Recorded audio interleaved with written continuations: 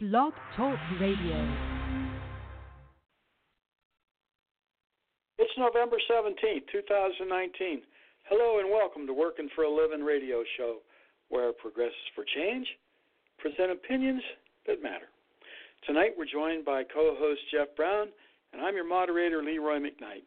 Please remember, good leadership is never about power and control, but rather for the honor and the privilege of serving the members in the interest of the membership. Working for a Living radio show is a member of the Michigan Association of Broadcasters and is syndicated on Blog Talk Radio, iTunes, Stitcher, Player FM, and you may also follow us on Twitter. Okay, let me bring on our brother Jeff.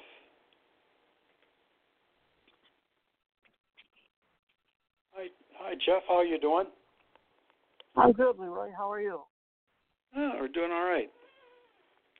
Been awfully busy this past few days and last week, and today it seemed nonstop. The phone and things just going on. You know, people have been going to these meetings, and I'm getting reports from the meetings, and it's interesting to say the least. I hope that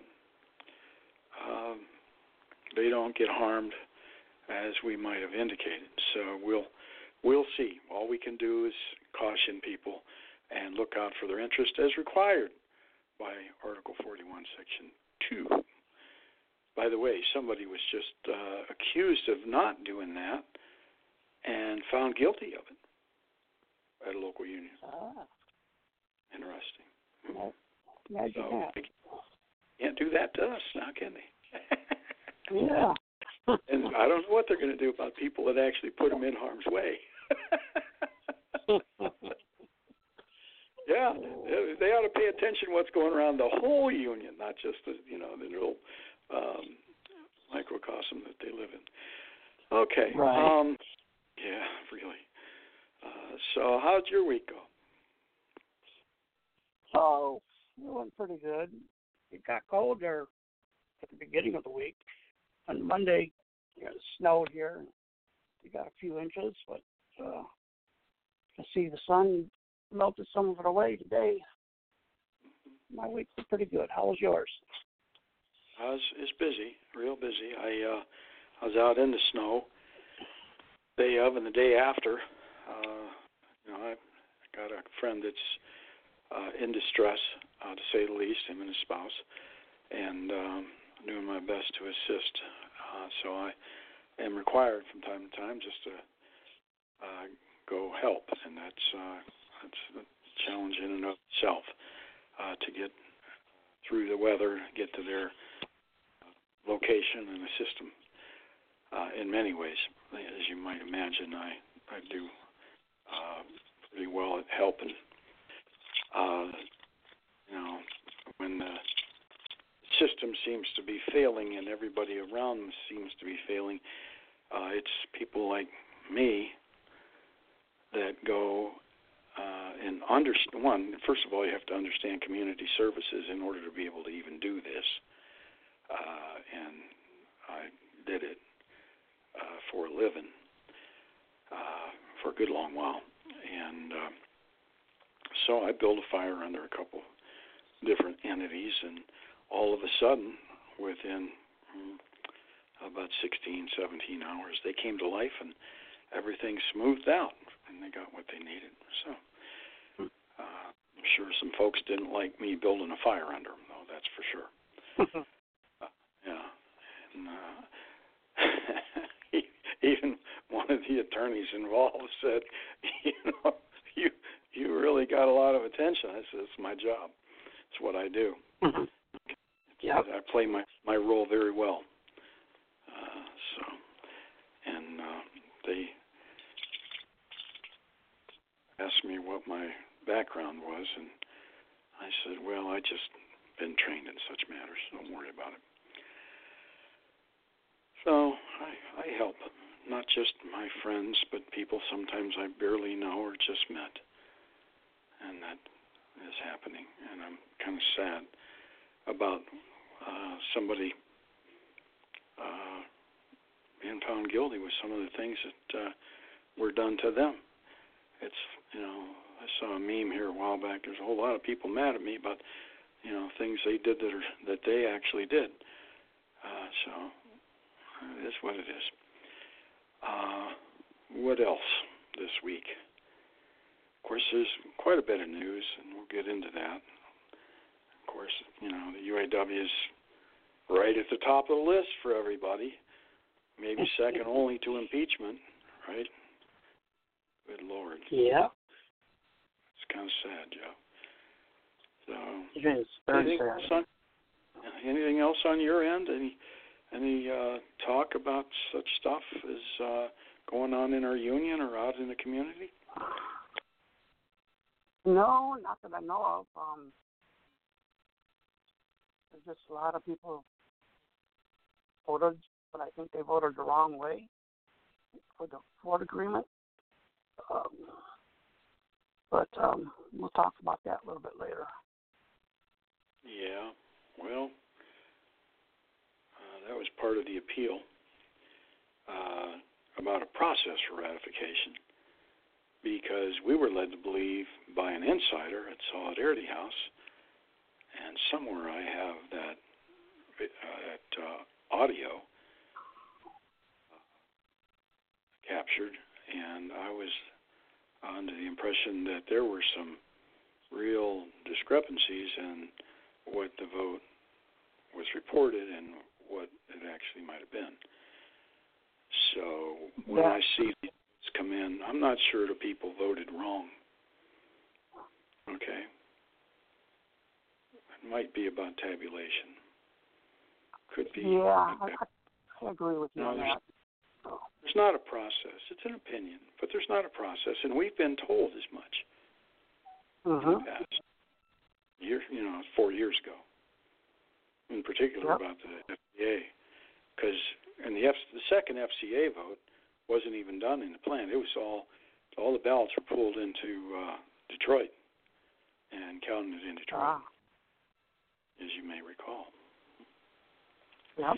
So anyhow, we'll just bide our time and keep appealing every time they do this without a proper process in place, and they've been admonished no less than 4 times by the Public Review Board.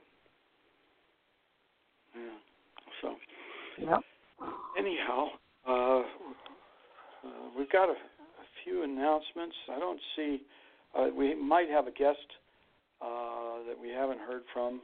He's a community activist in the UAW in the Lansing area, and he's quite a fine gentleman and brother. We're happy to know him. I see him around from time to time. I saw him just last night, as a matter of fact, and invited him. He's going to be homeless for a week, just because he's going to not live in a home or a house or apartment or hotel. He's just going to live on the street for a week and make a point of that. And he's doing a lot of work for the homeless, so I'm guessing that he is attempting to bring attention to his group. And I was hoping he'd come on and talk about it because, they always need, a little support. I do when I can, but I'm one person. We get the message out to a greater, global audience. Maybe he could get a little more help. So we don't know. I don't see him here yet. I sent him the information, but he might have already went underground, if you will, by the time I got it to him early this morning. Yesterday, before we get into the rest of the show, I spent about 11 hours helping a community organization that I am affiliated with. I started at 5 o'clock in the morning and went to 4 in the afternoon, straight through. Of course, the phone rang a few times and some caused, to type some responses on the computer and things, but for the most part, steady working for 11 solid hours for this organization. And I do it selflessly, and most of the time you wouldn't even know I was doing it, except that that's 11-hour block of time for the community that I did. And it's for good causes. This year it's for veterans, and they typically donate all the proceeds from this event to organizations that help those less fortunate. So we do a lot of that kind of work in the community still, and I'm pleased to be able to do that for this community and whenever I can for other places as well. And I work in concert with some very, very good people, well-meaning and just caring people, and I like being with them. So when Michigan State was playing U of M, during that whole time, I was working, Jeff, so I didn't pay attention to the game. Because I rather knew the outcome. Excuse. Had to work that one in a little bit the hard way. Yeah. So they didn't have my support as watching or listening. Like that mattered.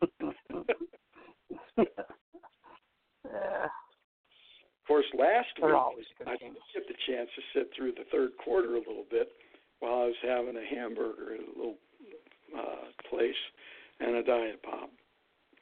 And I was sitting there and I said, well, it looks like they're going to, lose this one. They're going to mess around and lose this one, I think is what I said.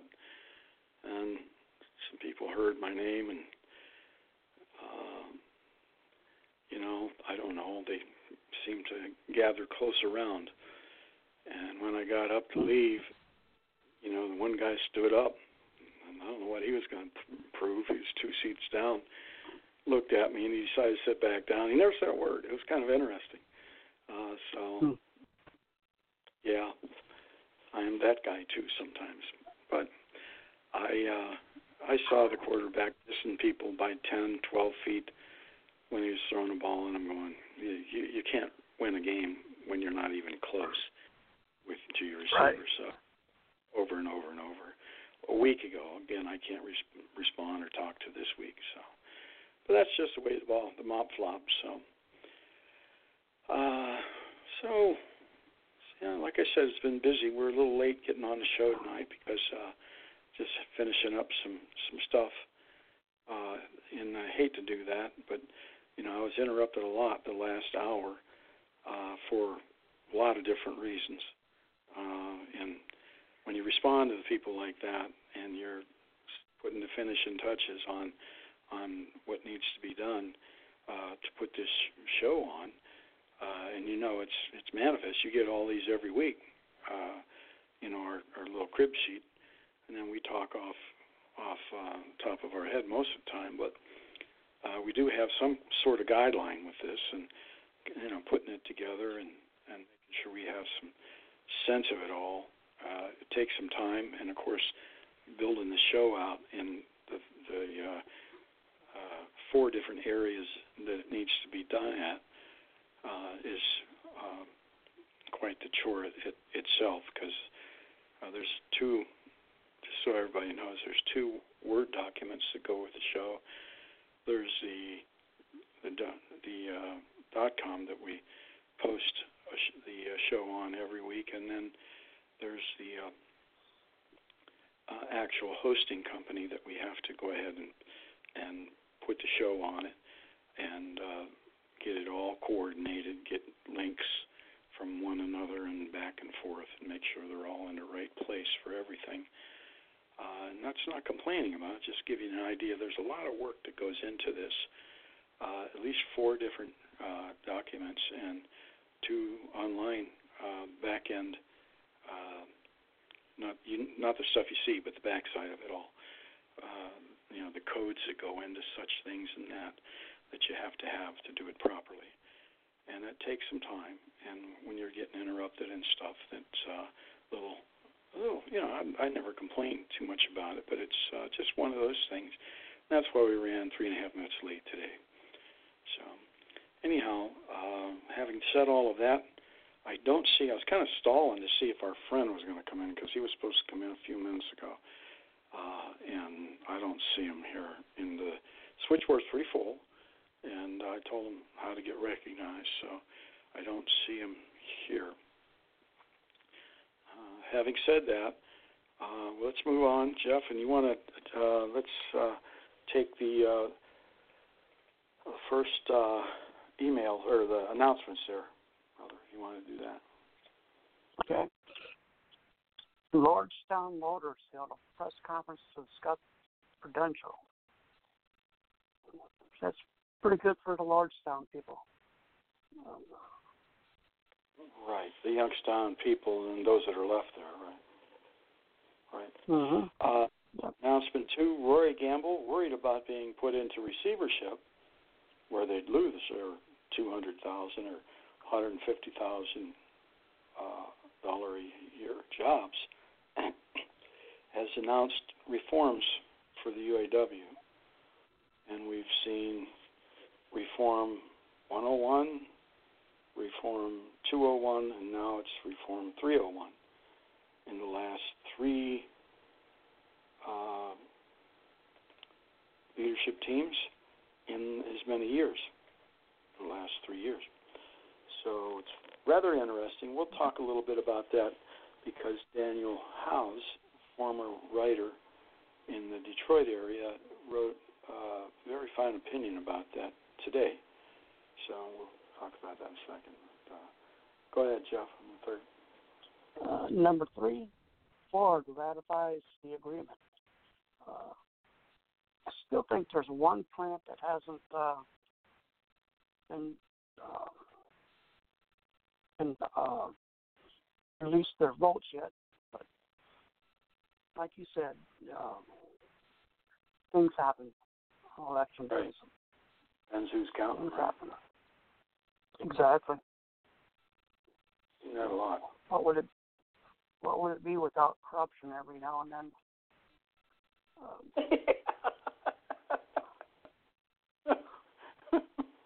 Brother Danjit used to talk about, he'd brag about, I know at least 3 ways to get, skew an election, you know. Oh, yeah. Anytime. He used to brag about right on the air, on the other show. Yeah. Mm-hmm. So, yeah. You get a kick out, yeah. In many ways, I miss him, and I certainly appreciate all that he imparted on me. Announcement number 4, what we just talked about a little bit. Daniel Howes writes an opinion about the UAW. About the UAW has lost its way, and reforms are not enough. So, and we'll get into that in my report. Yep. Okay, Jeff, you want to take a message? Let's see if we got anybody else in here. Not our friend for sure. Okay, take the first email. Sure. Thanks for all Working Living does. There are a lot of people pulling for success, name withheld. And you're welcome. And thank you for the input. It does mean a lot to us. We heard that from a lot of people this past week. I can't tell you. I'll bet you 50 people that I interacted with throughout the week sent these well wishes, including some people that I just introduced myself on the street to, and they had heard about what we're doing, and they told us told me that they wished us the very best and success. I want to thank all of those people very, very much. Thank you very much. And so the next email, and I didn't get to all of them, but these are the 2 that kind of seem to highlight. But look, again, there were a lot for the number 1, so it kind of melted those down to that regard. Emails, Leroy mentioned Richard Danjin. What was the reason that he would not just help anyone? Well, if you didn't know Richard Danjin, you missed out. Richard was a very, very complicated person. He enjoyed power and control, but argued against it at the same time. So think about that first, that dichotomy there. People liked him or hated him. He was somebody that was once introduced as the most impossible human being on the planet, and he goes through people like he goes through water. And those are the things that come to mind about who Richard Danjan was. Extraordinarily intelligent, well-spoken. I met him back in 1995 at the GM National Pell in Boston. And it was the same day that General Motors sold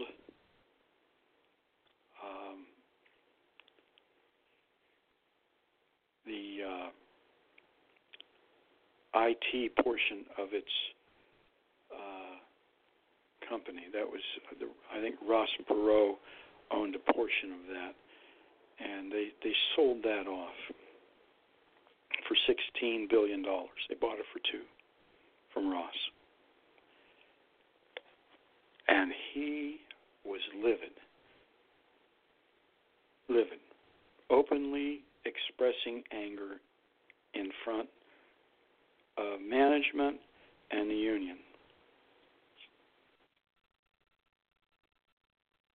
And to the point where 2 of his international staff had to calm him down, his friends. Richard had a big hand in putting that whole program together. Him and 2 other fellows, I believe, are the parties that put that together.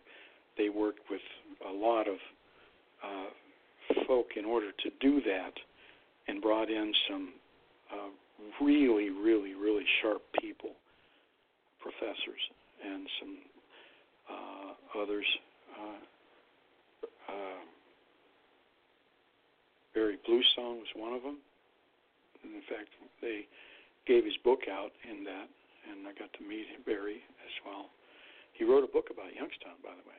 The book was, by and large, about Youngstown and the steel mills and how labor was there. So that's a little background about Richard. I mean, the reason he got mad is he wanted to make sure that when they sold off that company, that the membership would benefit by some $14 billion windfall. And of course, not only didn't we benefit by it, it never hit the bottom line for stockholders either, or the communities, etc. So you wonder where that money went. It's one of the mysteries of how they have money and then it just disappears. Corporations, not just General Motors. I want to pick on just one. They all do it. Richard was a friend of Edward Deming, personal friend of Dr. Edward Deming. Many of the young people don't even know who he was, but in the early 80s, he came back from Japan, where he went after World War II at the behest of General MacArthur to go and fix Japan that we had destroyed, essentially, and fix their economy. And he went over and he did a good job. He understood how things need to work. Edward Deming was a fellow that when, and you know, this is a big, broad answer to this question because it's not an easy answer. You just don't say X, and that's why, because it isn't just X, that's why. Because, you know, there's a lot of intricacies to this. So EDS was the company that Ross Perot owned, Electronic Data Systems, that General Motors bought, and then they sold it off. So, Edward Deming is a fellow that wanted to talk to the top person all the time. And I was explaining this to somebody unrelated to the UAW this afternoon in quite a lengthy discussion about not Richard Danjan at all, but about Deming himself. And Deming would only talk to the top person. And there's a reason for that. We'll get into that in a second. But once he asked that person a question, the question, if they didn't give him the right answer, just like with Danjan, if you didn't give him the right answer, Dr. Edward Deming didn't have any regard for somebody who didn't answer correctly. None. So much so that he would say he or she, whoever he was talking to, man or woman, doesn't get it. His next word would be next. And he'd guess the next person. He would dismiss in total the person who didn't answer his question correctly. Now, there's a reason for that, like I said a second ago. First of all, he's talking to the top person in the organization. So they're supposed to be what's called self-actualized. I know most of our listeners don't understand about, and I don't want to sound condescending here because I'm not. I just, it's a matter of fact that Maslow's hierarchy is not something everybody understands unless you've studied it. And Maslow's hierarchy has 5 levels in it, from basic needs, the very bottom, and it's a pyramid structure because there's fewer and fewer people as you go up. And at the top, it's like a little capstone. And those people are called self-actualized. And this was my conversation earlier with some very educated folk, by the way, master's degrees and PhDs, where I explained that Edward Deming, when he dismissed somebody, he dismissed them as not being self-actualized. Because somebody that's self-actualized only does something by motivation of him or herself, and not by outside motivations. And the only motivation that will get somebody that is truly self-actualized up off the dime and go to work is that is in the best interest of the community at large. They only do things when it benefits the community at large for the good of everybody in the community. Not for themselves, not because they have to eat, not because some politician pats them on the back, but only because it's the right thing to do. And you hear me, and some of you from Lordstown have heard Al Ali say the same thing. And I know I gave a eulogy that's still talked about here in 2011. And I said, I won't say the name, but this person did the right thing when nobody was looking, and did the right thing sometimes when it was unpopular. And those 2 things are only done by people who are self-actualized. That's the inverse of how you identify them, is what they do, right? Those of you, I know a few people out there working on their master's degrees and stuff like that, and some with them that are listening, and thank you for tuning in. Appreciate it. So when Deming realized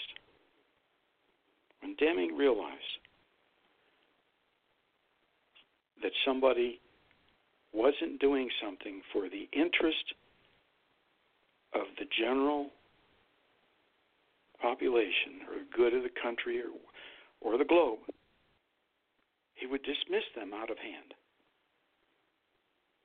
And that's why Richard Danjan wouldn't help some people.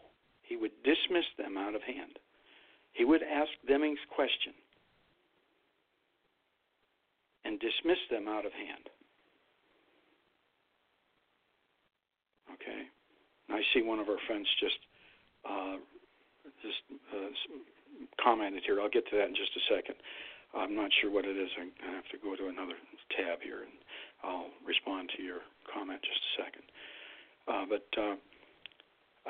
So Richard, in his last appearance on the other radio show, said there are people out there, and this is June of 18, last week or so, June of 18, 2018. He said there are people out there doing more harm than good. He didn't say person, he said people. Richard knew the dangers of empowering people who are incapable and are not self-actualized and doing it for the greater good. And that's why he would deny certain people. When he asked me, inherently, he asked me the question. I inherently answered him correctly. And he taught me for 3 years. The better part of 3 years. Off and on. And some days as many as 13 hours and probably on average 8 hours. For which I am very, very grateful. But you must understand your role as a leader, like Danjan did. He understood he couldn't impart his knowledge to just anybody, because it can be used in very dangerous ways.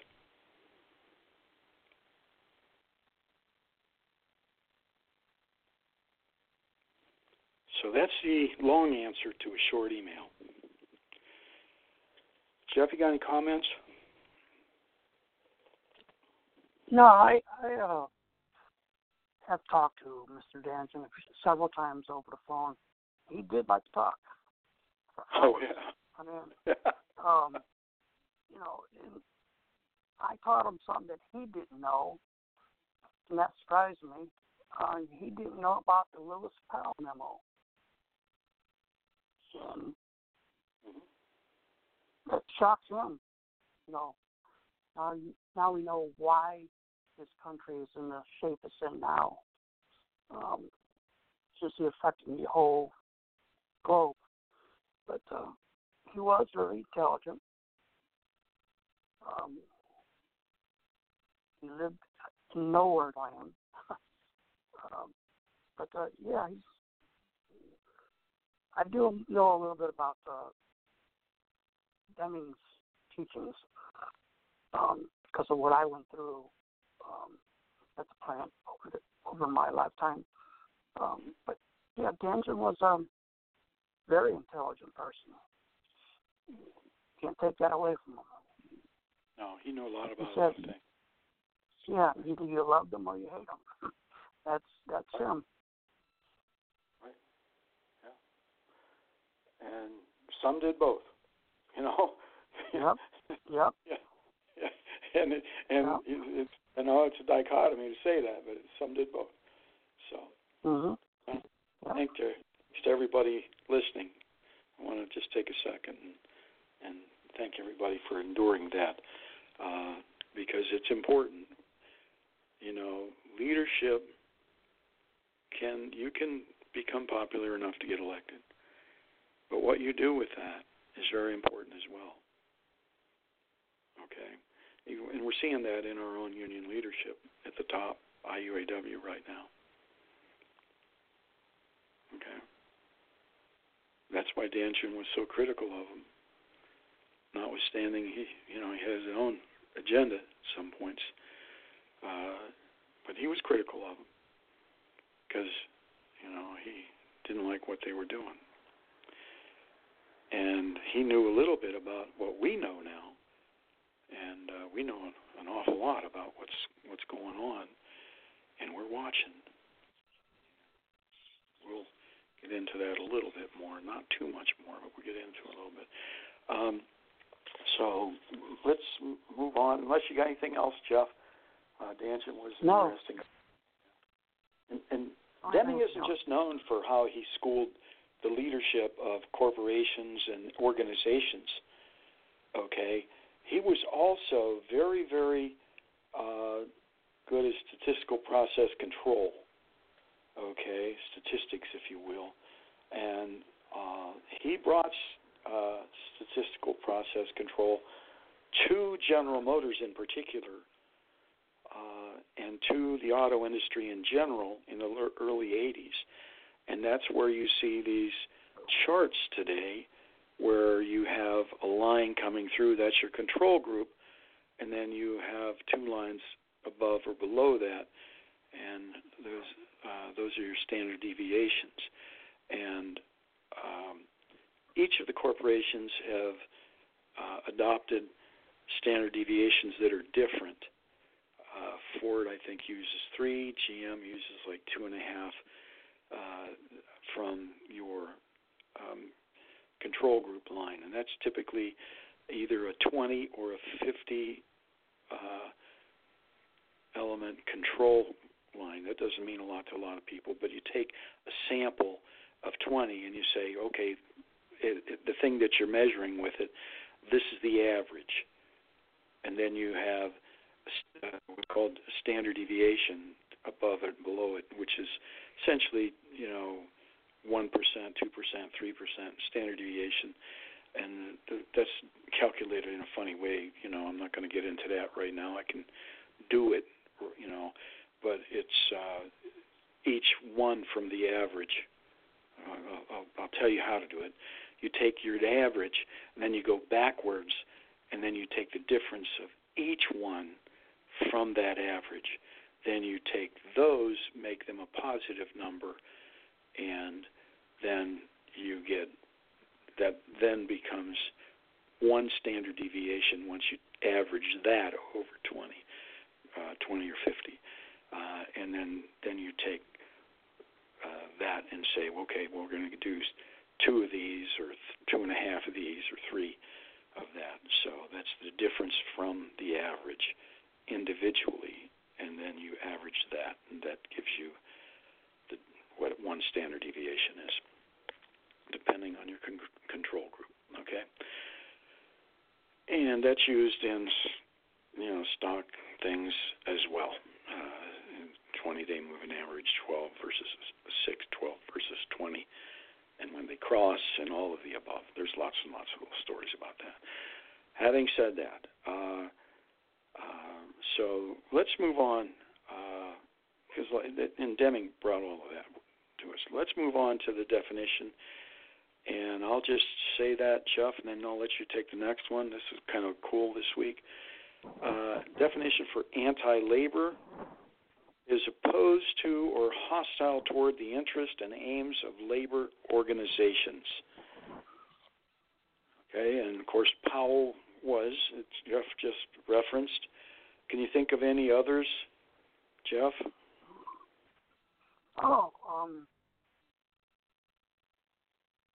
Yeah, there's several of them out there that most people may know of. You got all these anti-union folks out there trying to keep the union out of the place, the workhouse. our time trying to organize Volkswagen. It was a big hostile against the UAW. The 2 times they tried to organize Volkswagen down Chattanooga, Tennessee. I've seen some of the debates on cable or on the computer. They really didn't know what they were talking about, but to the audience that he had, being in Tennessee, it's a right-to-work state, and not a lot of people know about unions out in Tennessee. Right. I mean, they did a good job down there at Spring Hill this time, educating the membership on there, so that was good. But there's a lot of people that are anti-union down in Tennessee, and as we empower people that are less than the best, okay, to be kind, they just don't understand. And it isn't anything to say they're a bad person.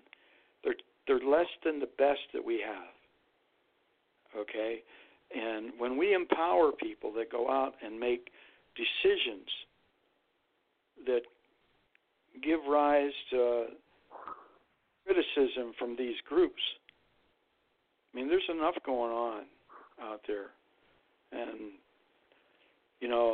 Lord knows we've known about some of these things that people are bringing out for a year, and we're waiting for the proper authorities to deal with it. They know it, okay? They know it, right? Because that's, it just doesn't take tea leaves. Hard to read the tea leaves here, okay? They know it, or they wouldn't be raiding homes now, would they? Right. Right? It's a simple search in publicly available information. You don't even have to FOIA it. FOIA, Freedom of Information Act, they call it. And you can ask for things like that under Freedom of Information Act. You don't have to even do that because it is simply publicly available. And if you think for 1 second that they don't have somebody in that fine organization in the Department of Justice that didn't go and look, I got news for you. They have left no rock unturned, no stream uncrossed in this investigation, without question. And that's why you're seeing in the media what's going on. For us to add to it in public ways is not a good thing for labor. So we've been quiet about it. Privately, we talk about it, okay? And that's given rise to the 2 public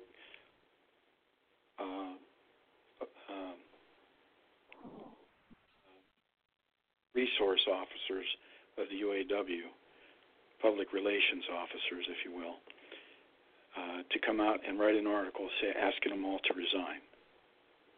And they're not going to do that. Their egos are too big, and their paychecks are too big. But they asked them because they're quietly talking about the same things we're talking about. And when people ask me, I give them a cursory view with that. And there's been a few that truly good leaders that have asked me what's going on. And I've told them. Okay? Now, I've actually mentored a lot of good leaders, some of whom went on to do really good things. And I hope they continue to do good things.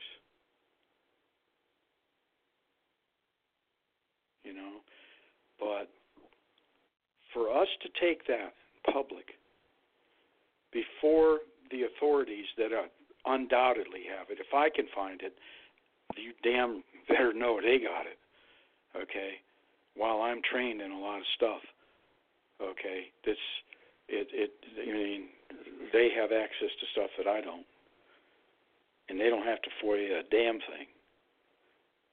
First of all, it's public information, and we're watching that. And we'll get into that in my report a little bit. We're going to go a little bit long, not too much tonight, just so you know. And an hour would be ideal. And I still don't see our friend, so I guess I asked him if he was going to climb a tree and and yell and scream at people below him as they walk by. And he says, "Yeah, that sounds like fun, Leroy." But yeah, really, he's homeless. Like, okay. Anyhow, there's stories behind all of that. So he, they asked the leadership to resign because they're talking about it too, right? And they did it in public so that it wasn't just, hey, you guys need to resign. They did it so everybody knew they needed to, so we don't go into receivership. That's a big, big worry, even by those still there. Roy Gamble said so.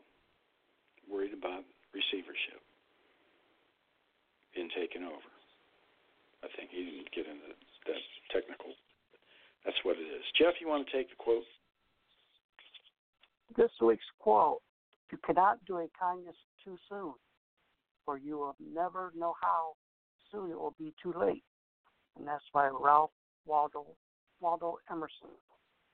He's a very smart man. Oh, yeah. Everybody think about that. A kindness too soon, for you never know how soon it'll be too late. All right? Yep. Are you, like last week, we said we weren't punitive, so we didn't file charges against the two operators there, and not the ones currently in the news, but this last 2, 3, and 4 behind us. We didn't take their membership. We thought about it. But we also thought that those two people, one in prison already, and I think they're both in prison now, that one, they can't serve as a union officer for 13 years. This is by Title 29, USC, Section 504. All right? It's about if you're a communist or if you've been a felon, if you've messed around with money and stuff like that, like these guys got charged with, okay? And they have to be felonies, and they're in federal prison for felony. That you can't, it also goes on to say that you can't be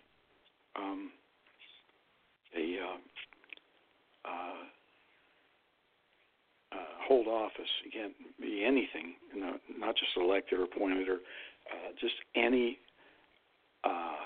agent or operative dealing with unions, not even elected, okay, for 13 years. Even if you started your own company and wanted to go out there and do something, you couldn't do it for 13 years. Okay, in the case of one of them, we're not saying names here, one of them 65 years old. And it's from the end of your sentence.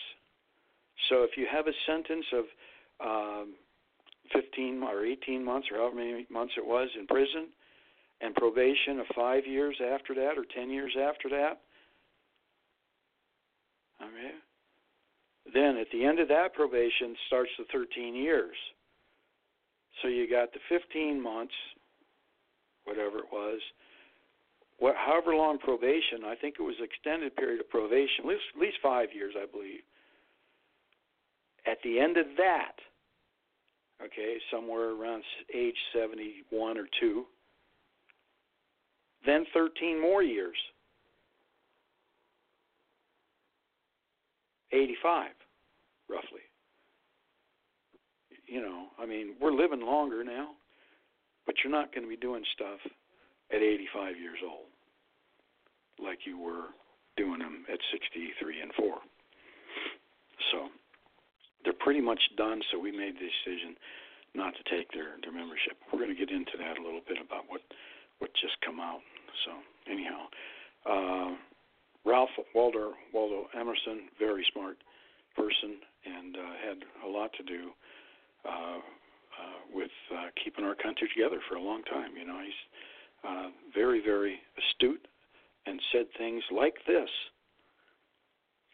to help foster the country that we once had.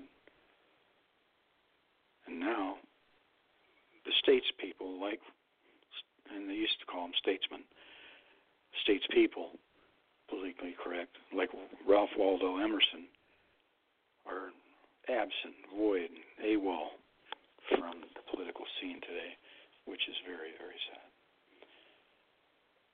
So, all right, Jeff, you want to talk about the Ford, your report? Yeah. I don't have much to say, Leroy. We've been trying to educate the members since negotiations started. There was a few improvements, but I say it didn't go far enough. The agreement doesn't reach our goals that we wanted. Maybe it's because the wording was wrong. Because as we were told over and over again, pathway to full-time status. Well, we heard that quite a bit during the negotiations.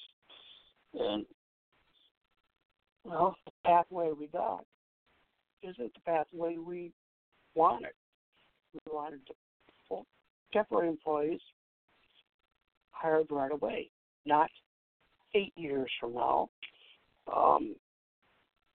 That just hurts me to no end. You know, we told people to look at this part of the language in the contracts, get tentative agreements. You know, write down what you wanted to look for and go find it. I'm not saying everybody refused to do it. We have talked about earlier in the show elections, how they can be rigged.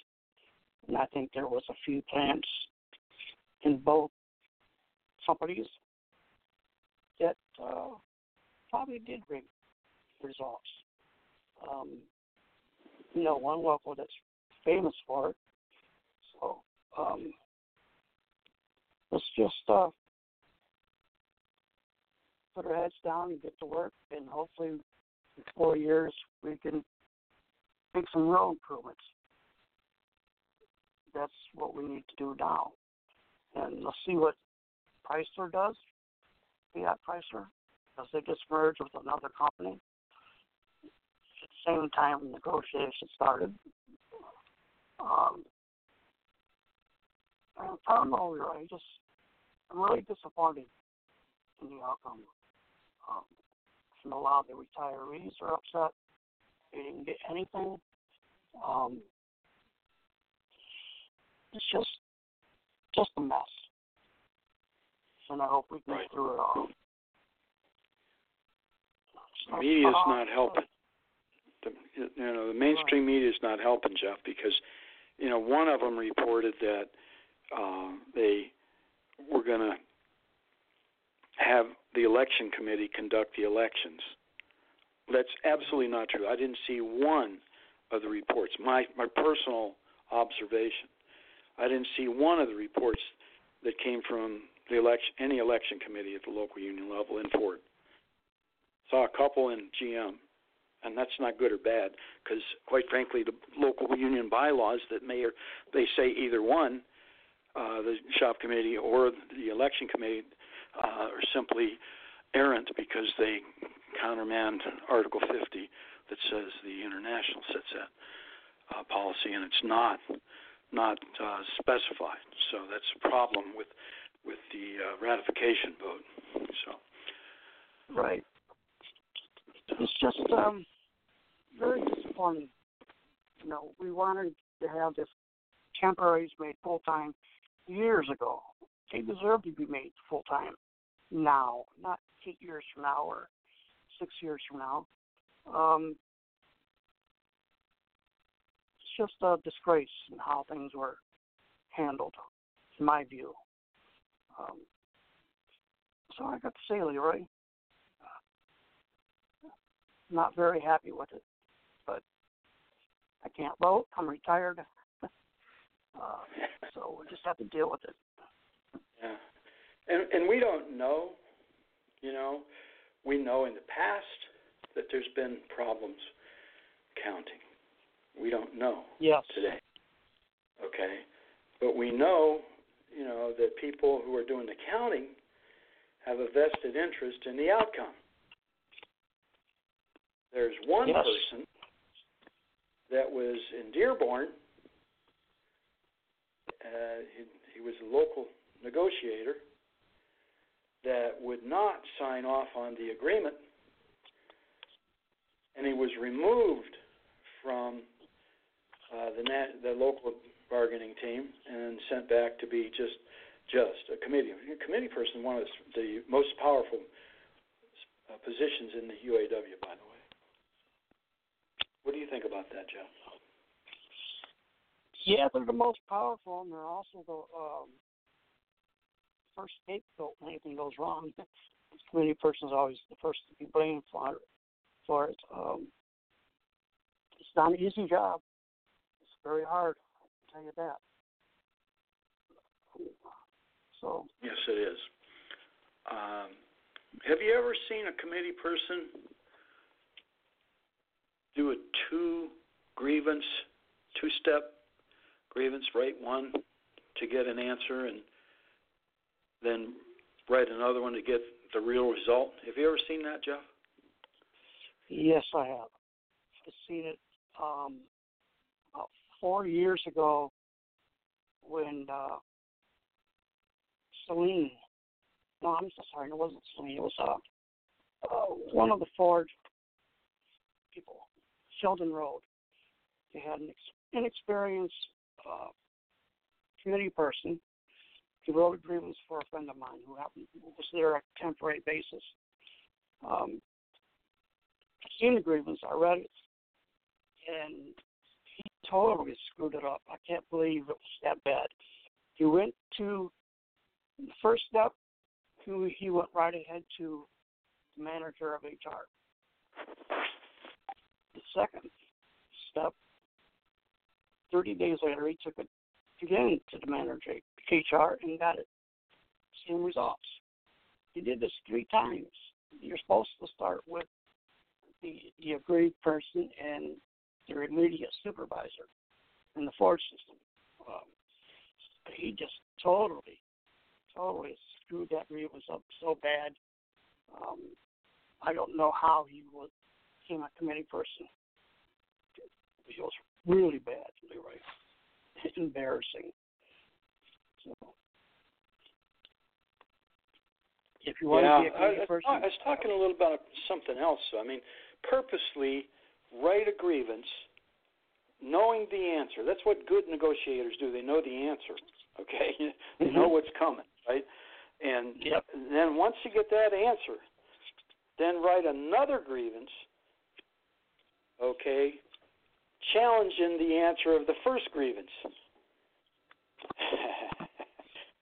I spent about heard of that one. 3 hours on the phone today, and I want to let people know that some things are going to happen that are very, very clever and interesting, and without tipping our hand too much, it's a 2-step grievance process. Yeah. Conniving again. I got it. Jeff. I got it now. I got it. This isn't something that we, might have had a problem with, but rather something that's actually, orchestrated. So, and not in the second step level, but as a 1-2 punch, if you will. And it's going to get interesting for sure. And temporaries, just know you're going to like the outcome. Okay? Yeah. Very, very much. I got it now, Leroy. Yeah. So, have you seen anything like that in your career? A couple times, not many. Yeah, there's some examples of it, but it's rare. Yes. Okay, it's rare. Very rare. I want to thank. We just got 2 or 3 people come into the switchboard, and we really thank you for coming in and listening. We appreciate it a great deal, and we hope that you find find value in the show, and all the rest of the folks have been listening all along here. So we're right at an hour. We got a little more to go yet, though. So the Ford, you know, they actually threatened some people.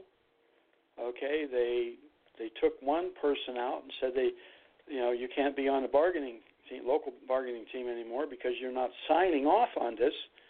Of course, the person probably a little worried about the appeal that's floating around. So, they don't want to have anything to do with writing their name to anything once they read it, because they see exactly and specifically what it is and don't want anything with their signature on it, because you don't know how far this could go. Now, exactly. Yeah. Exactly right.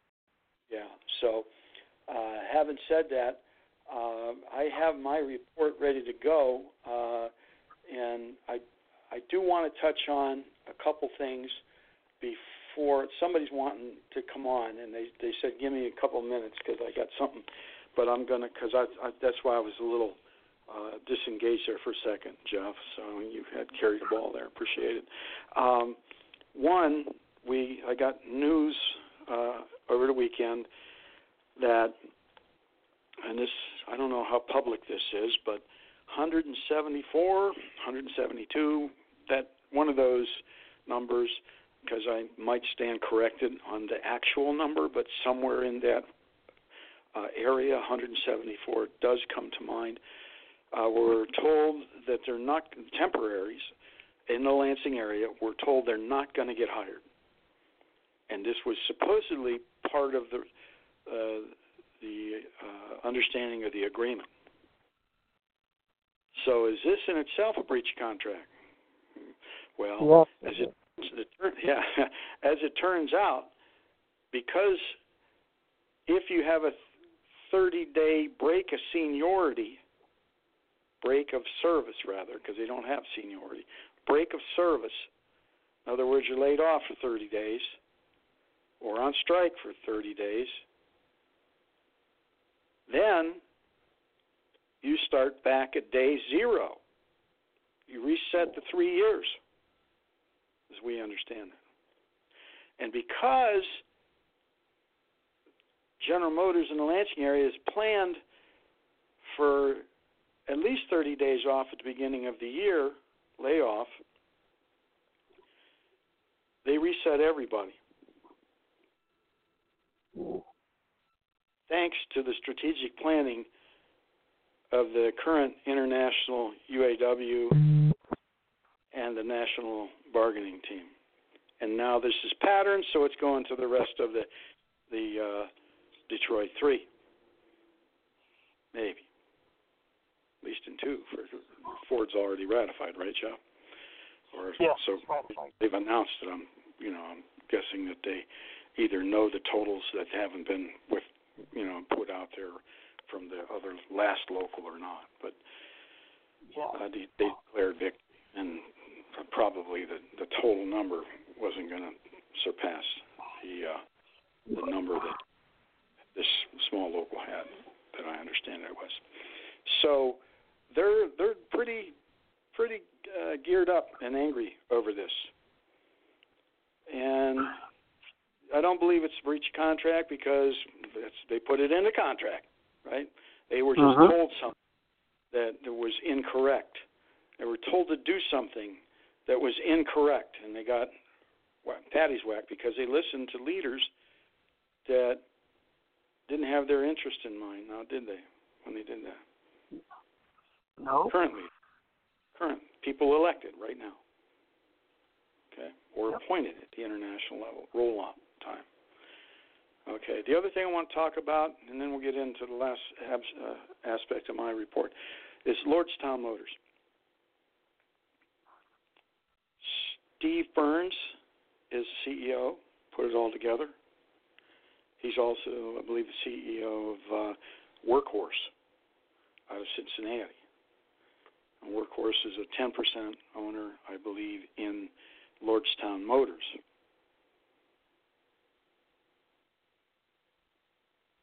And we won't get into Workhorse. There have been putzing along. They're traded on the New York Stock Exchange, and they've been bouncing around a little bit. Doesn't matter. They're just there. They didn't have the best track record up to now. But Steve Burns had a nice news conference with all the leadership of the area, political and mayors and stuff like that, senators, House reps, all around him at the table. And he said that we expect this to be 5,000 employees pretty soon. We're going to start around 4 something. And to my understanding, that the L-34s that were left with nowhere to go when they refused voluntary and refused a forced move to another area, they chose to stay in their area. And now that the local union no longer exists because negotiations weren't affected with management sometime after June 27th at the ratification of the General Motors National Agreement, that unit and all other units like it, if they didn't have their negotiations begun, then cease to exist without, and this is the language from the ratified vote agreement, cease to exist without any further action by either party. Just stop. So they don't have a home to go back to now, the people that were L-34s refusing and staying in the transfers and staying in the area. So now this Steve Burns said they get first bite at the apple because of their experience in making automobiles in the Lordstown area. They get first, they're going to get first opportunity. At least that's what he's saying. So the brothers and sisters that were in that status, they're still members of the UAW with return right to a local that doesn't exist. So they're going to have to make a decision one way or another regarding their General Motors situation. They're going to be offered an opportunity to move, but one more time, and maybe take a buyout if they want it. That's up to them. That's their personal choice. If they do neither, I don't think that's in their best interest, but that's what they want to do. But then if they want to just stay and not move and take the 75, if they choose to, and sever all right at General Motors, except whatever it might be pension-wise at age 62, that's between you and the corporation. We're not going to get into that. But you would be given the first bite at the apple at Lordstown Motors. And like I said, some 400 people are going to hire right off the bat. He's already marketing to the United States by saying, we're going to build them here in the United States. We're going to try and do it vertically integrated, everything in-house. We're going to ask the seat builders and everything else to come in-house, do it all in-house. Okay, that's a big, big commitment. And we're going to pay union wages out of his mouth. Now, union wages mean different things to different people. Here we think, $60 an hour, a good union wage, right? To start. I've actually been, the video that's on our homepage, I'm quoted saying 31's a good start. And it is. 31's a good start. We don't know if he's going to be in the neighborhood 31, 34, somewhere in there, or if his union wages are at 22 or 23.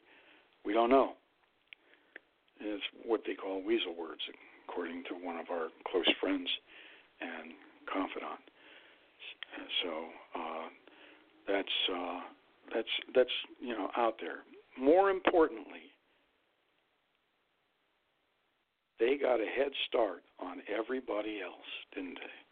With the exception of Tesla, who's having his own problems because he's kind of anti-union there. So they're coming in and they want to ramp up production to the point where they're going to run 3 shifts, maybe 5,000 workers paying good union wages, building everything in the United States, people can point to the back of the Endurance is the truck they're going to be building. He said that Lordstown Motors is on the back of every one of them. They can point to that Lordstown Motors because he's marketing Lordstown Motors right now to the United States public, unlike Mary Barra, who's sending all the work overseas and just demanding that people buy her product here in the United States. Lordstown Motors has the potential to be the next General Motors. And General Motors better get their act together, Mary Barra. I'm talking to you, horrible CEO lady.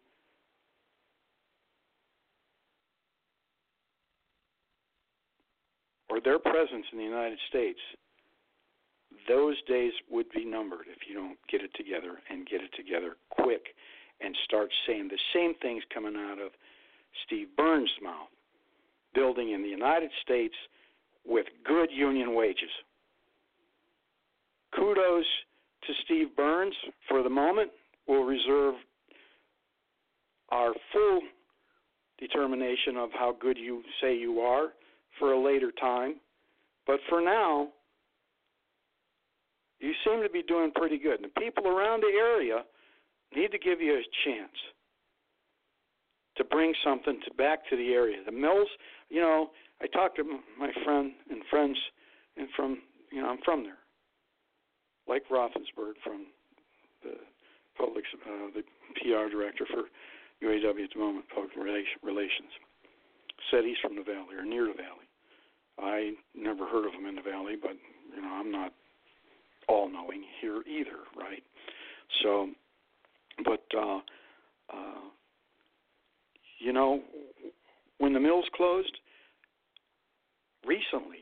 as recently as maybe 8 years ago, maybe, people were still talking, oh, the mills are coming back. The mills are coming back. Steel mills we're talking about. Well, they might come back, and they are a little bit, but they're not going to come back like it was, as my friend indicates, from Cleveland to Pittsburgh. 100 miles, nothing but steel mill, and a lot of high-wage jobs. They'll be spotty, and they'll be good-paying jobs, okay, but not like it was. Well, here you got the opportunity with Lordstown Motors to get behind them, give them a shot, and say, we'd like to have 5,000 jobs here. And if you're marketing to the general public in the United States already saying, building here in the United States, in-house, vertically integrated, and also paying high-wage union wages, is something to behold in today's environment. So kudos to Mr. Steve Burns. I want to call him brother because I ain't that close to him, don't know much about him yet. But for what's going on right now, kudos. The money behind you might be a little questionable, or the sources. Not that it's anything bad, just who's pulling those, levers in the background. So we'll reserve a little bit of opinion on that. We'll see, because we see some names there that are a little questionable. As whether or not General Motors has interest in it, who knows?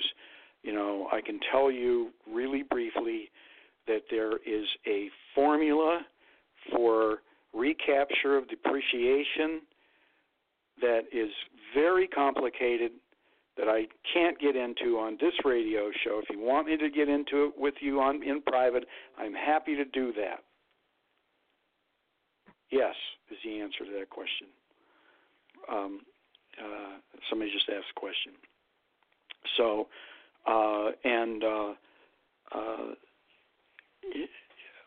everybody's worried about the price that it was sold for.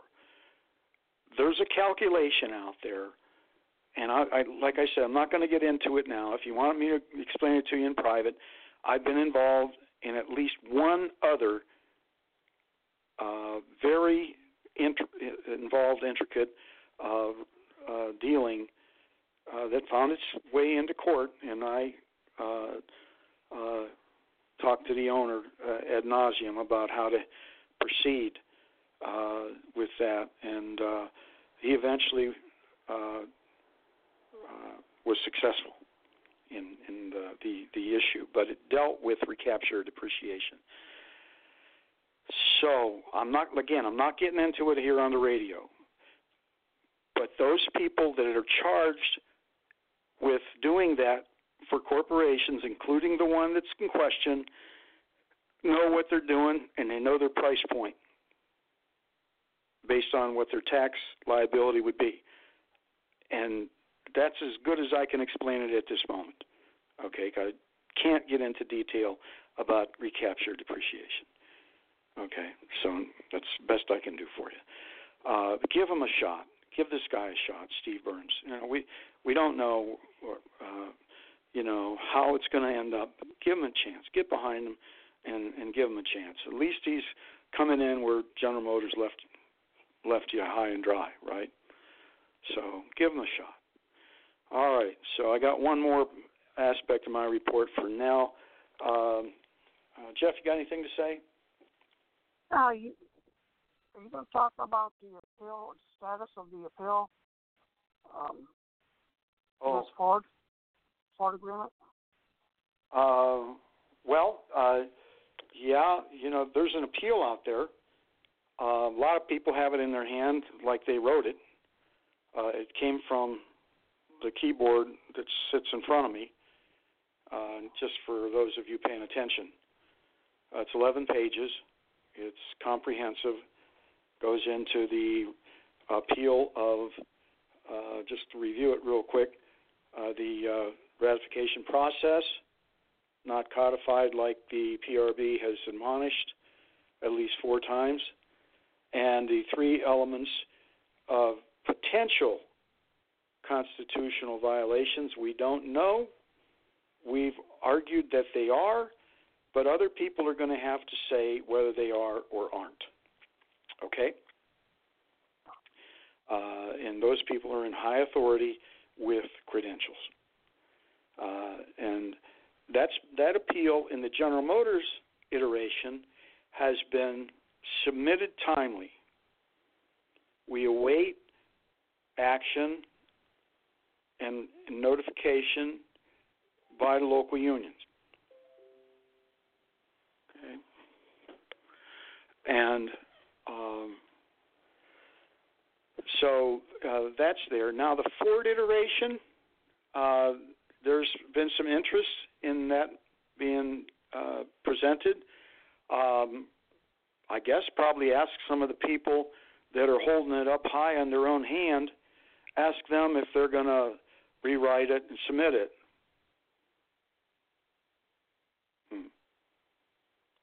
Guess not, huh? So there will be an opportunity for the 3 people who have shown interest to receive that from this keyboard adjusted for a Ford. Okay, and then of course FCA will, if people, because we asked last week if people wanted it to have an opportunity to have that for them, and we did get a few answers. So yes, Ford could possibly be have this filed in the Ford department. Okay, and we'll just see if these people are going to go forward with it or not. I'll have it available Tuesday for them. So, and these places voted. They have to get it in within 7 days of the announcement of their ratification vote at the local union level. So that's where that's at. All right. So that's kind of where the appeal's at. We have another person had been wanting to get in here. So let me grab him here and say, welcome to the show, Brother Tom. Thank you for being so patient. I know you asked for a couple of minutes there because you were doing something around the house that we don't have to get into, but and nothing bad. But I know you have something to say about Michigan and Ohio State, but Go ahead there, brother. Welcome to the show tonight. Thank you, Leroy, and thank you for that wonderful win there over your little brother, Jeff. It was a very interesting game for a while, and I did catch that post you put up there. I don't think Brother Leroy had seen it, and I tried to give him a warning, but I guess he didn't see it when I posted it right after you posted your. I didn't do that, so. But we'll see. We'll see you in a couple of weeks. Yeah, a couple of weeks we'll be there. Well, I won't be. I'll be in the house, warm and watching it on television. But that was a good game, Jeff. They're coming together. I think they're coming together, and I hopefully it'll be a very entertaining game. A very entertaining game. And Leroy, I just wanted to support the two grievance process that you were referring to that Jeff gave an answer to, but I noticed that Brother Roy Gamble already answered part of that question by saying he's searching to find and hire an ethics officer for the international staff. So I think somebody already got a glimpse of what's coming down the road here and trying to get ahead of the game, so to speak. Oh, you mean there's an appeal they're worried about besides the FBI? Well, he didn't come out and say anything about an appeal, but I mean, ethics. Is the FBI looking at the ethics, or are they looking at the misuse of union funds, or are they looking at the whole ball of wax? I know that the ethics part of this has been handled by a few folks out there, but it was just interesting that he's trying to get ahead of the game when he's so far behind. I don't know if he could ever stop oversight. I mean, I think the ball was turned over to him after the ball was snapped to somebody else, and I think maybe somebody's seen a little action going there and figured maybe I should get out ahead of this before it even starts. So yeah, well, I don't know. He's a little late. Yeah, to put a hotline up, let me tell you about hotlines. I got 4 people, 5 people, that have been brought up on charges because somebody used a hotline about harassment from a person. So be real careful of using these hotlines because the people that are using the hotlines are being brought up for conduct unbecoming, and the union takes your membership and maybe your job from you. So I'm a little cynical lately about having members put in harm's way because of the union itself. The union itself is being used by harassers, bullies, sexual harassers, and taking membership away from good people that they harassed or bullied or retaliated against. So, Roy Gamble, good luck with your hotline. I suppose you're just looking to take membership away from people that call into the damn thing. You got a lot of work to do with our union, brother. A lot of work to straighten some shit out. And I'm quite frankly disgusted with the whole lot of you right now because of what just happened. And if you don't make it right, all hell's going to come to pay. It's coming anyhow, but it won't be nice if you don't try at least to fix what just occurred. Because I won't be nice. I won't be nice in this instance. Leroy, could I interject something here? Hey, Jeff. Yeah. Yeah. Yeah, Tom. Now, what would you have thought had Leroy been at that game instead of behind his keyboard doing good work for good people out there at halftime of that Michigan game with that fire and brimstone coming at those players in that locker room at halftime? You would have been on the short end of the stick, Jeff. No, I would be in bed. I slept through the whole game. Well, I'm going to stop calling in on this show. Every time I call in, I get them fired up, and I get a little nervous. You're fine. I love love young Tom because I didn't get to be the coach that I wanted to be. Right, because that was what I really wanted to do, Coach. But yeah, well, you're doing a good job of it, whether you believe it or not. It may not be in sports, but you've helped numerous people that I know of personally that have asked me if they could call you or if they could get in touch with you. And I mean, too many to count on both hands. And believe me, coaching is just not for sports.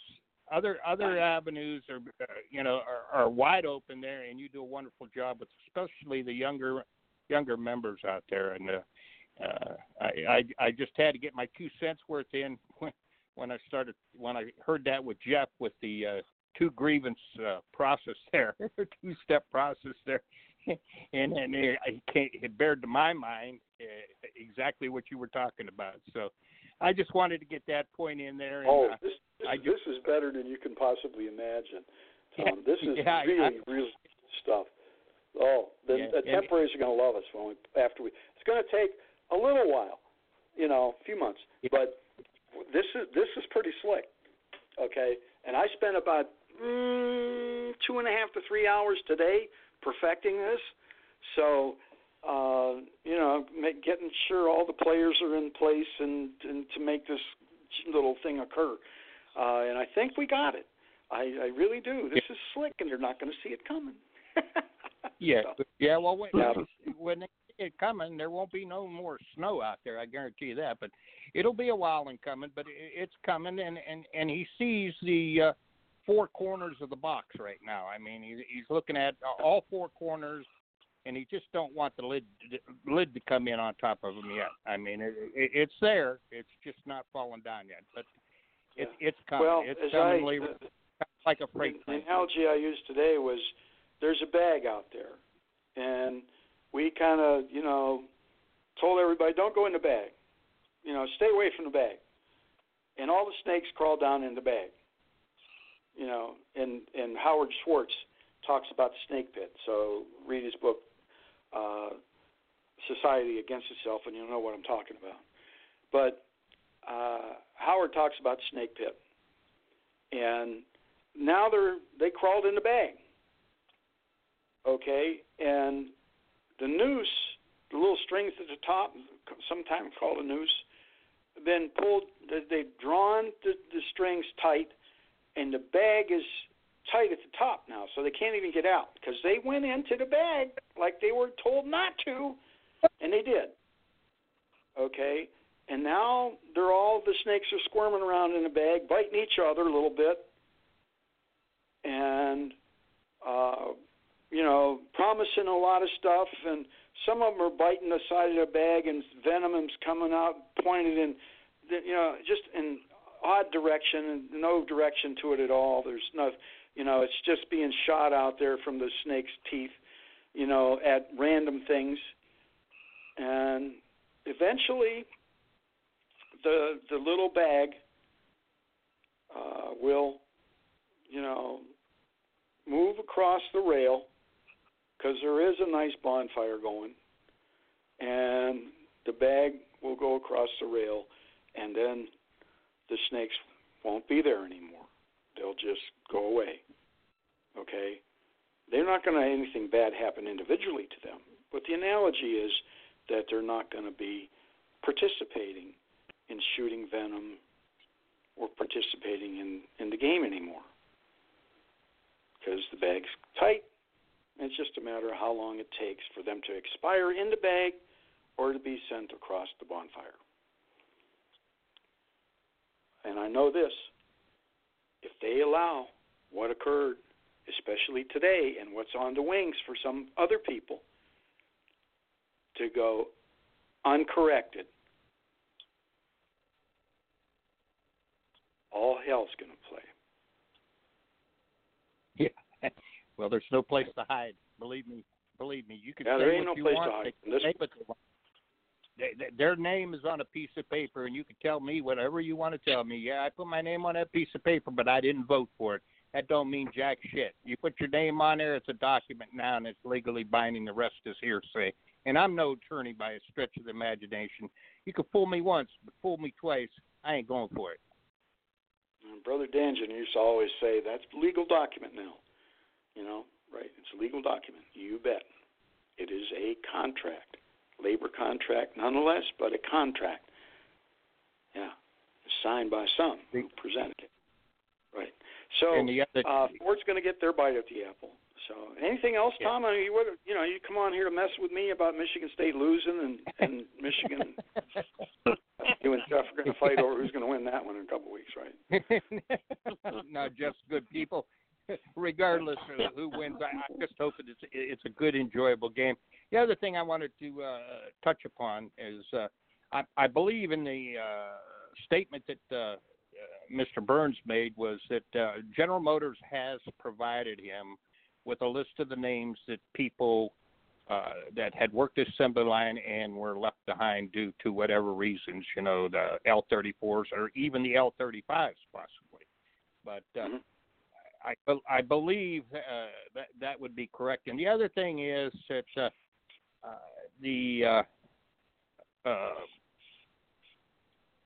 credentials that I used to have, I seem to have lost them. And I can get into some doors now, but I can't get into certain ones that I'd really like to get into. So if you could forward me another set of credentials, I can get a wealth of information from these sources. It says that's all I need to do is have the credentials, and they'll welcome me with open arms, and we'll sit down and talk about what you are searching for. So there's a lot of unknowns out there. I put them on my pages and stuff. And I'd like to try to open some of those doors. I just need a little help. No problem. We have the ability to do that. It's going to be in letter form, though. Okay, so that's fine. That's fine. Anything you can provide me. I lost them. That's my fault, and I'm truly sorry for that. But I certainly could have had a hell of a lot have them. information. I just have to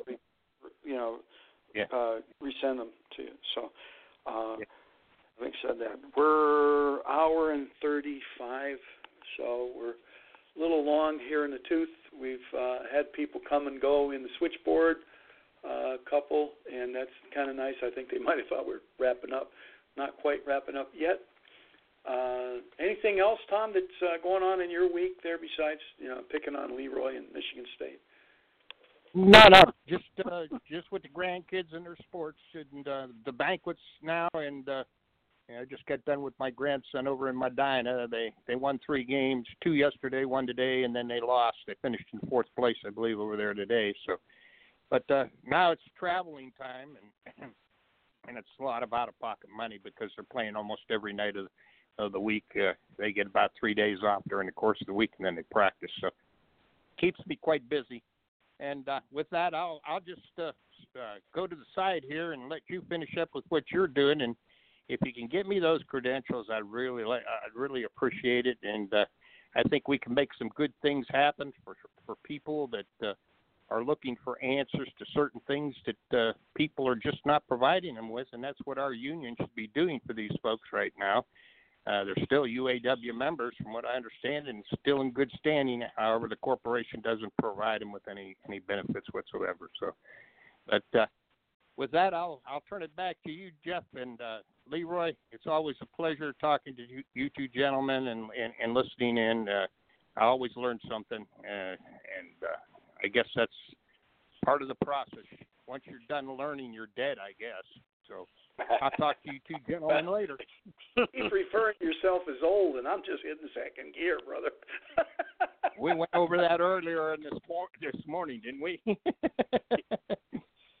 2 o'clock in the morning. I'm just getting out. I'm not even in high gear yet. I just tell you this, though. I've fixed what's going on. Yeah. These people being accused by their brought up on charges by the person that's harassed or bullied or beat them up. Yeah. And Yeah. Fella admits the fight happening, but he denied it throughout the trial. So enough said about that. I'm telling you, what occurred today is just absolutely something that's wrong on so many levels. And I'm telling you, I'm going to take off the gloves if they can't get it fixed. They get one more shot, okay, and then all hell breaks loose, okay? Right. And one other thing. Let me say this one thing, Leroy. I did get a glimpse, and I was fortunate enough that you showed me that work you're doing for that Hispanic group up there in the Lansing area, or Detroit Lansing area. What a wonderful job you did for those folks. I hope they appreciate it, because I know that had to take you some time to do for those folks. But yeah, there was a lot. Let me get out of here. What's that? Go ahead. I said, let me get out of here. I'll listen to your answer. Okay, yeah.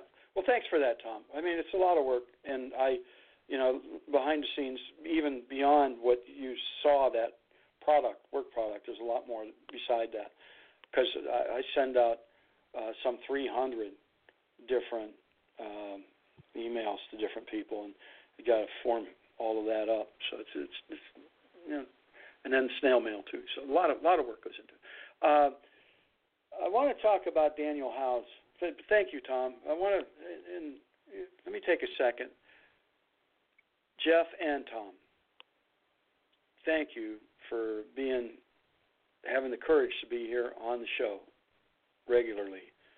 Jeff, pretty much every week now for years. And Tom, when you can, because I know you have commitments with your grandchildren and children and siblings, by the way. So, but as you can, we appreciate that. I appreciate it a lot. And it's not just us. There are a lot of other people in the wings. So those that accuse us of just being a one-trick pony here, it's not. And we talk to a lot of people. We try to tell people to do the right thing. And if you're a leader out there, with leadership comes responsibility to guide people the correct way and not put any, the lawyers or the doctors say they take the Hippocratic Oath that says, first, do no harm. And it's only too bad we don't have one for labor. Similar. So, and if people can justify, I did this and I've done that, and we're going to hear some horror stories over this. Watch and see. Okay, some of the things that have been going on. So but Daniel House, first paragraph says the most important thing to know about this new reform package is that it's the third such effort in as many years. The last two UAW presidents touted reforms, and they're now known as UAW Official A and UAW Official B in federal court papers. Now, that's a quote from him. All right. Now, first guy, A, says there's a few bad apples, right? and yeah. There's a few bad apples. And when Norwood Jules stepped down, he said he has to resign, and we agree. Okay, so they stepped down and they replaced him.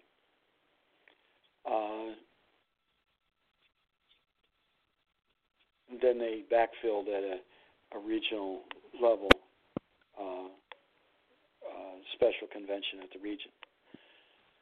We may still see the special convention at the national, given that a regional officer and a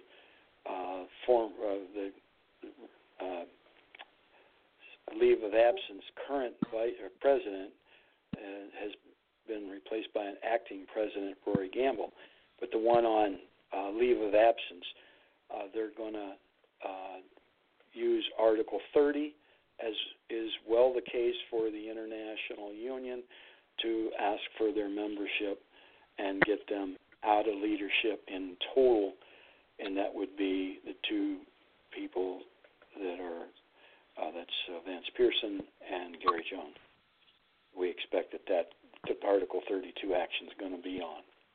It's not enough. There are things out there, I'm going to say this,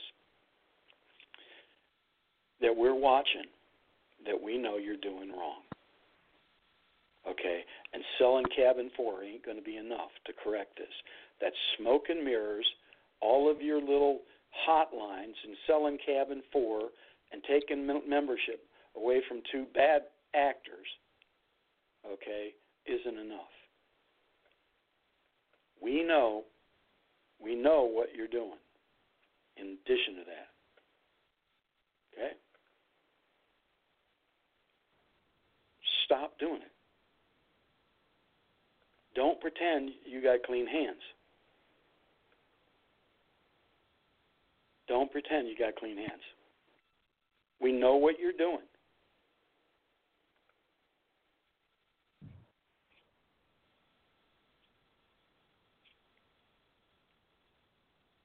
And we'll know when you're done doing it. We're not going to make our union look any worse by telling you on air what you're doing. But stop it.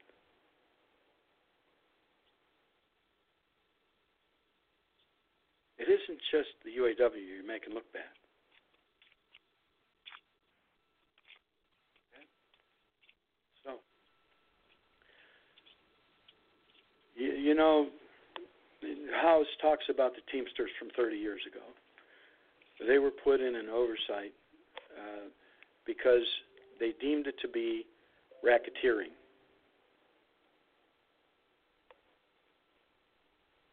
And when it's racketeering, they can put us under what's called a receivership.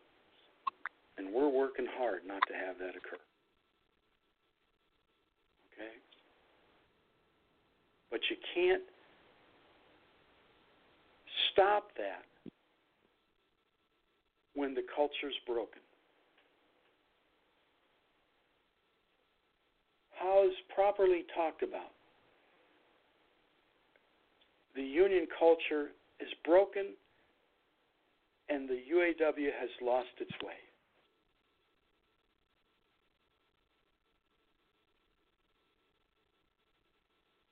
And then he said, you know, those who have presided over this mess can hardly fix it. And that's why I ran for president of the International. It didn't work out for a lot of reasons, some of which aren't necessarily all that nice. But we would have had the opportunity, having been successful, to go in, and we know what's wrong. We could have fixed it. We're not standing here screaming about how bad you are. We want our union back, and we want it fixed. All of us. Everybody is sick of this, what's going on. The culture's broken, and the people in charge can't fix it. The ones that presided over it can't fix it. They have a vested interest in it. And it isn't just us that know it. What's going on, what's bad, what's broken. Okay?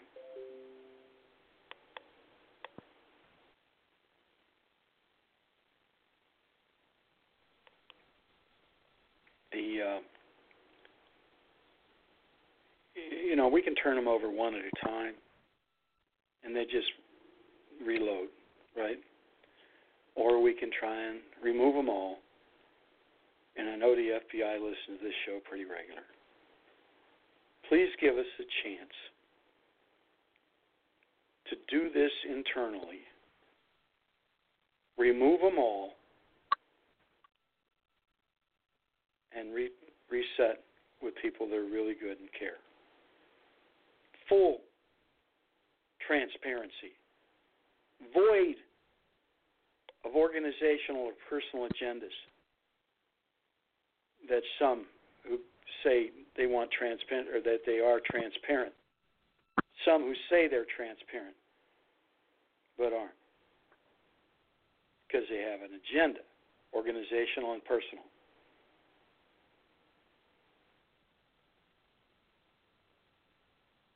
Working for a living group. Ticket, if you will. It's full of people who really care, who are seasoned with many years decades, if you will, service to our union that we love, we stand ready to assume the leadership roles vacated by those that presided over. Should we be successful at removing them,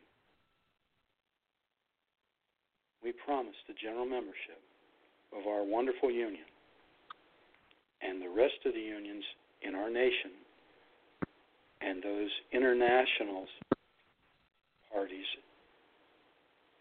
that we'll do the very best by our membership.